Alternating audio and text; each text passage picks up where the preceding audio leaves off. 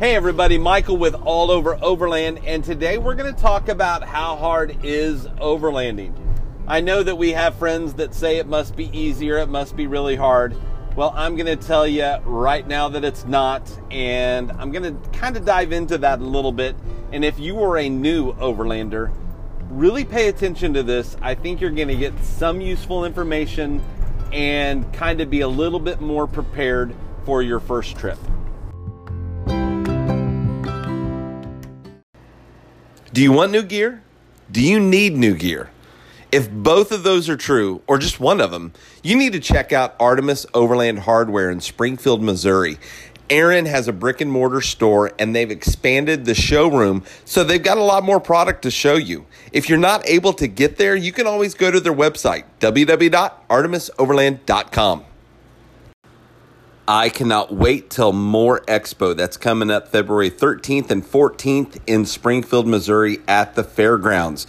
Make sure that you go there if you can, and you can pre-order your tickets at www.moreexpo.com. If you like this or podcasts just like this, you need to check out Overland Radio, www.overlandradio.com, or you can check us out on Facebook. Now, I personally do a live show every Tuesday at 7 p.m. Central Standard Time with Joey the Brofessor and with Lee. Check us out.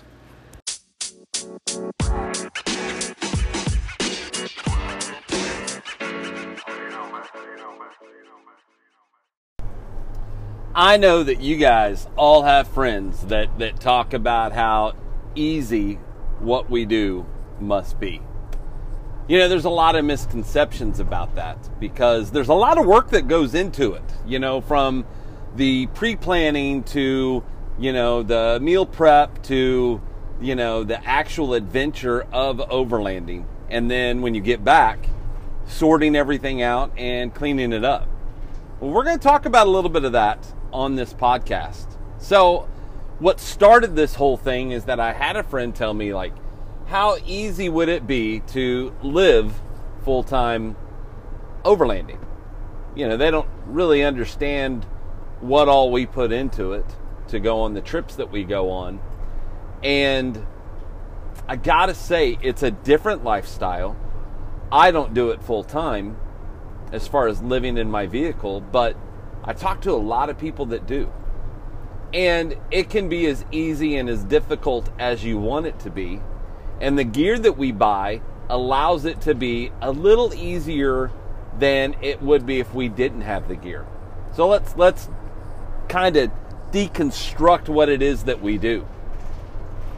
Now, if you were just starting off and you had no clue what was going on, you'd go buy a tent, you go get a cooler, and you would get some just basic camping gear. Like, really, really basic.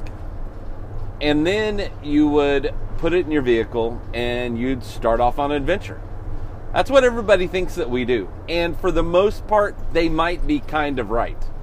That first trip that we took was an eye-opening experience usually. And it adds to that passion and that fuel. But we realize really quickly that it's not as easy as it sounds. You know, there's roads that are closed. There's trails that you can't go down. There's, you know, if you're not paying attention to, you know, forest roads and what's available to drive down and what's not, what's been closed, what's open, you can get a ticket real quick. And then not only do you bring everything with you, but you're supposed to bring it back home with you. So some of the first things that we don't realize when we first start off is bring trash bags. You know, again, something that sounds simple, but you just don't think about it whenever you're going on that first trip, unless you have some friends that have told you or they've sent you a list of the proper gear that you need for an overlanding trip. You know, I know that whenever friends have gone with me, they're surprised how much actually goes into it. Now, I do have to say that I try to make it look as easy as possible, and I have a lot of friends, Joey and Lee included, that would say I do make it look easy. Well, I do because Joey and Lee do all the work for me, usually. So, That's the big joke that we have around camping. It's probably not too far off, you know. If they're going to have their kitchen stuff out, then I'm going to use their kitchen stuff. It just kind of, that's what friends do, right? But as you start experiencing the what it is that we call overlanding, you realize that there's a lot that goes into it. And if you don't plan out your route, you find out that you're going down a road that's closed, or, you know, you're going down a road that probably you shouldn't be on, or trail. I say road, a trail that you shouldn't be on as far as what your vehicle is capable of getting through and what you're comfortable in driving through. So when you first start off, you've got to plan the trip. And that plan sometimes means you talk to people that have gone that way, or you Google map it, Google Earth it, Gaia, you know, whatever it is that you're using. I find that I use multiple. I use the Google Earth quite a bit because I can zoom in. I can zoom in and see kind of what that terrain should look like. And then Gaia really is just for me, it's really tracking my trail. It's not necessarily for planning. I know people use that to do to plan some of their trips, but I like going on Google Earth and actually planning the trip from Google Earth, and then using Gaia to help track where I went so that I can share that possibly with somebody else, or that I know whenever I go down there I can take a picture with Gaia, and if there's a road that's out, if there's a tree down, if there's a huge mud puddle, I've at least got it documented that I know what the conditions are. I will also sometimes take a picture whenever it goes from gravel to dirt, or from dirt to pavement, you know, just so I know what to expect the next time that I go, because a lot of times you just kind of forget. So the planning part, as far as planning out your route, can take you, you know, anywhere from a day to weeks, depending on how ambitious your trip is, how far you plan on going.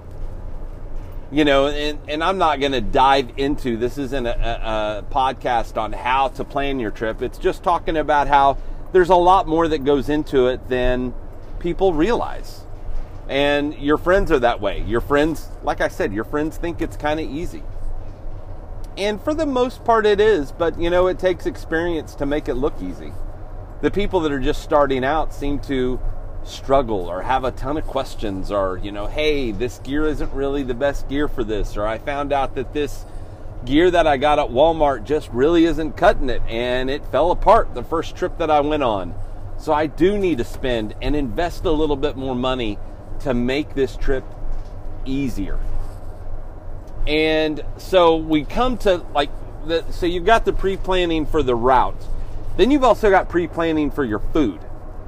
Since there's really not restaurants out on the trail, I mean, you can find one, don't get me wrong. This is most of the time, the people I'm talking to are in the United States, and you can, you know, you're not going to starve. You can find somewhere to get something to eat. If you have to.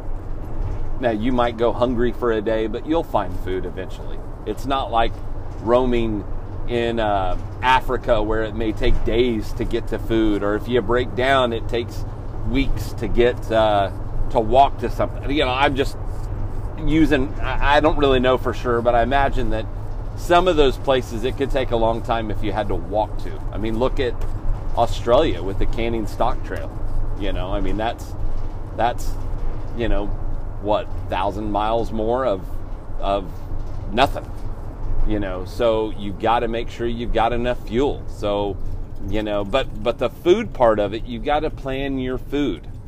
There's nothing fun about going on one of these trips and not having enough food, or being worried that you don't have enough food.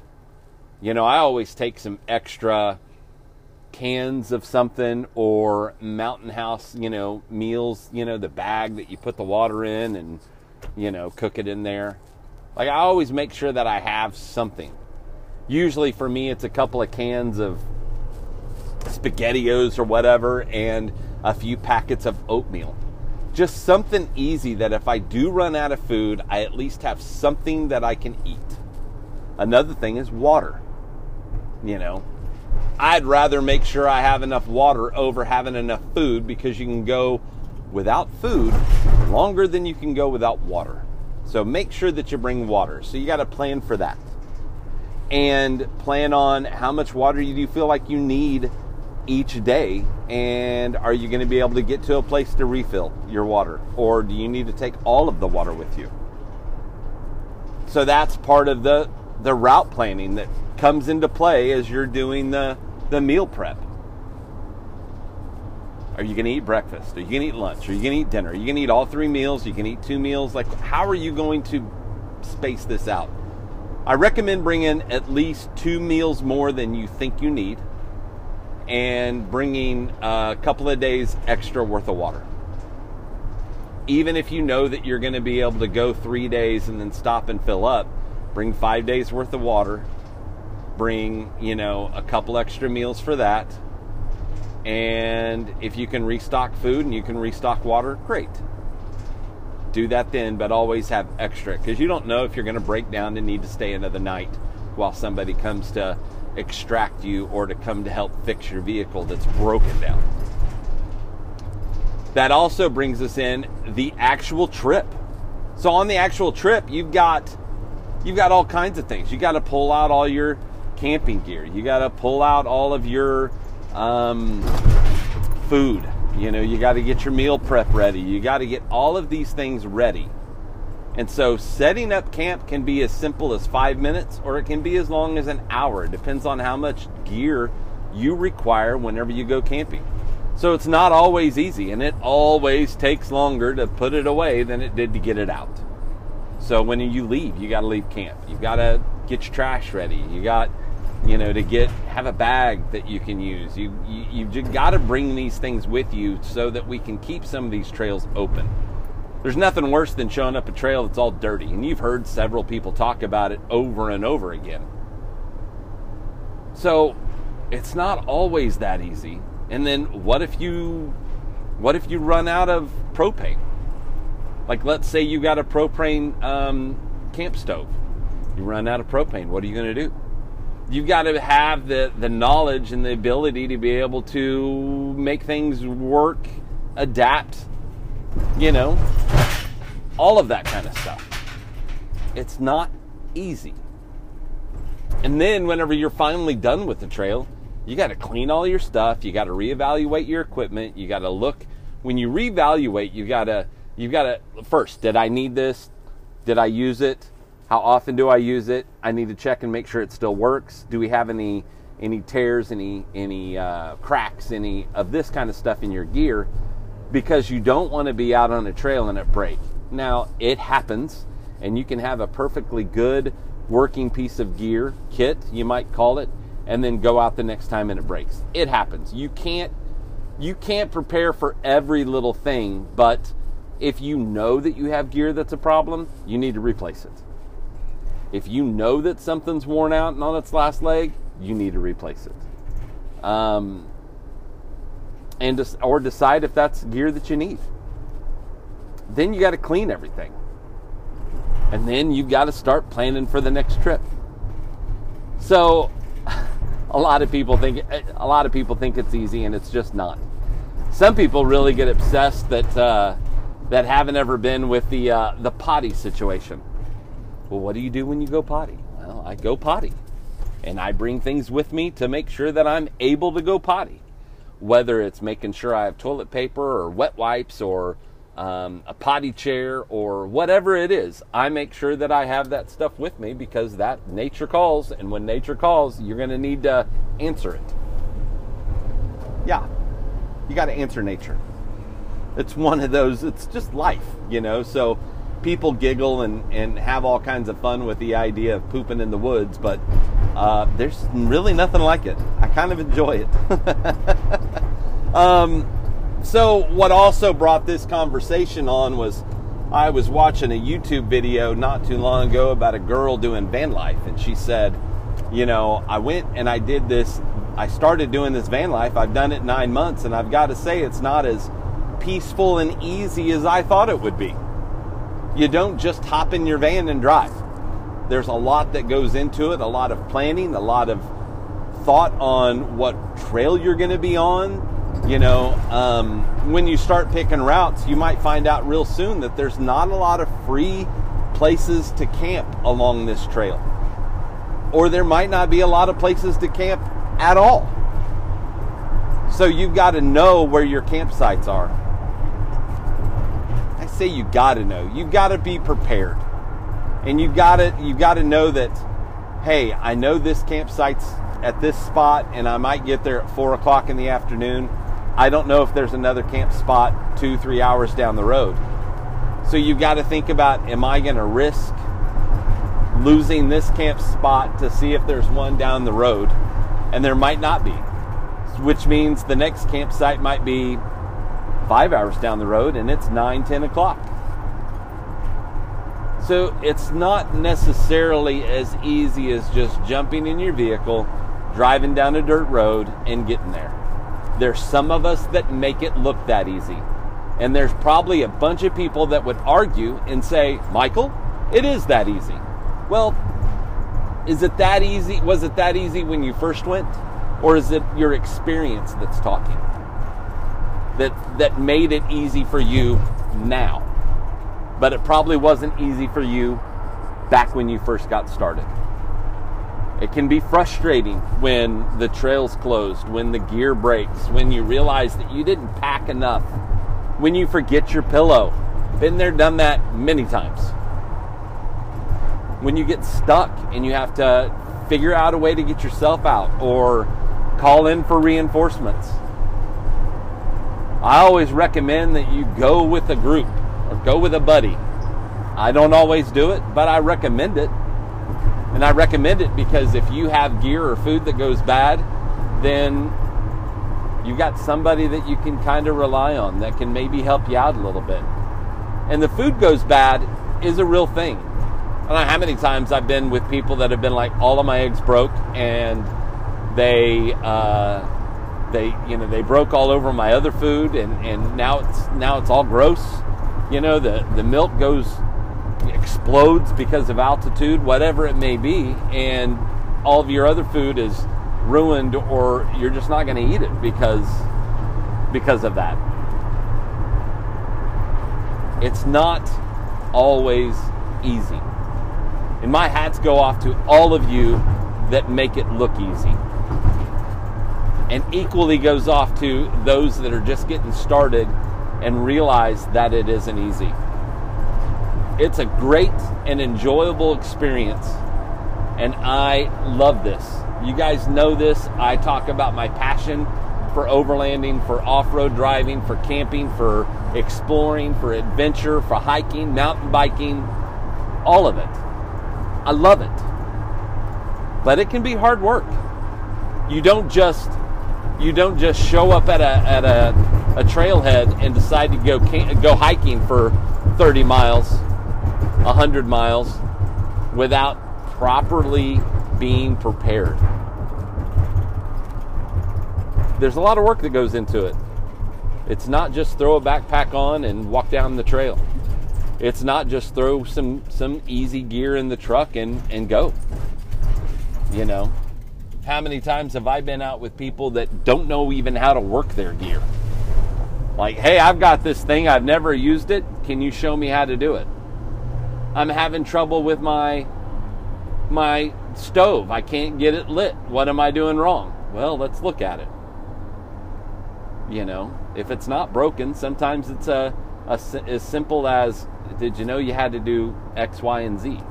Well, no, I didn't. Did you get your propane tightened all the way on? Well, no, maybe not. So there's a lot of lessons that go on whenever you first start doing this. And as you learn these things, yes, it does get easier. And as you do these things, you learn what gear works, what gear doesn't, what gear that you think is easier to use versus gear that you're like, that's cumbersome and I just don't like it and I'm not going to use it if I don't like it. Experience is the key. to making overlanding look easy. Now, there's a lot of trucks out there that are built that you can just show up and jump in and do it. You know, I was watching Chris with Venture Forward, and he has now got a Sprinter van, what is it, the Revel, the Winnebago, whatever it's called. But it's a 4-wheel drive. It's meant to go off pavement, but it's not necessarily meant to go on trail. There's a difference. And the recent video that he did, he got the thing stuck. He was able to get himself out. He wasn't really prepared. He didn't have MaxTrax with him. He didn't have recovery gear. But he knew enough from experience that if he got some sticks and some broken sticks and laid them out on the road in front of his tires, in the mud in front of his tires, maybe that would give him enough traction that he could climb out of the hole that he was in to be able to get back on trail and drive down the road. This wasn't even a difficult trail.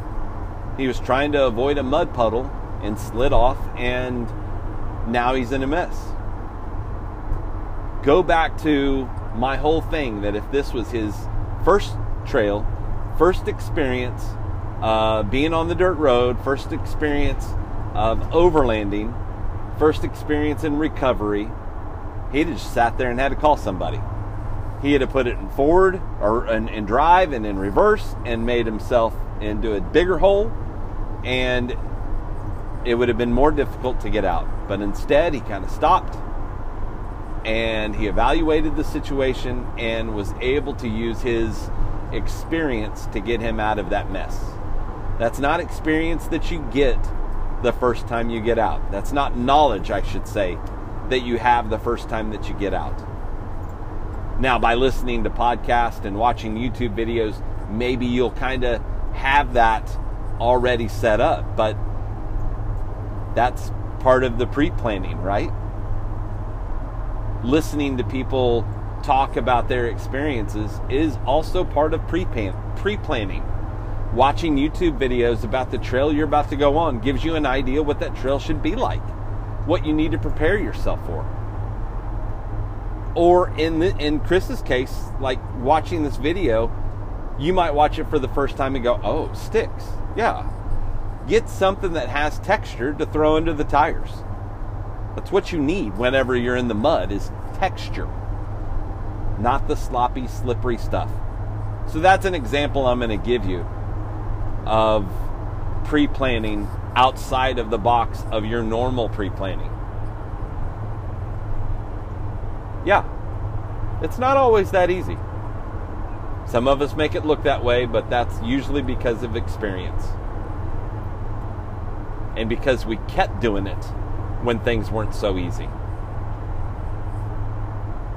Well, I hope you guys have enjoyed this short podcast today about overlanding not being as easy as our friends kind of think it may be. And you may have friends that think, oh my gosh, that is the most difficult thing ever. I would never even consider it. But we all have those friends that are like, all you got to do is just, jump in the truck and drive down the road. What's so hard about that? Take them. Take them and tell them they have to figure it all out themselves. They'll figure out that it's not that easy all the time. Well, anyway, you guys have always been great. Thank you so much for the responses that I get, the private messages that I receive, the people that I bump into that say, hey, I have heard your podcast. I am part of the All Over Overland Facebook group. I'm a subscriber to the YouTube channel. I follow you on Instagram. I appreciate it. Always come up and say hi. I love it, and it makes me know what I'm doing reaches people. You guys are amazing. Thank you so much for everything that you do to help me grow this All Over Overland thing that I'm doing. You guys take care, and whatever you do, make sure that you go all over.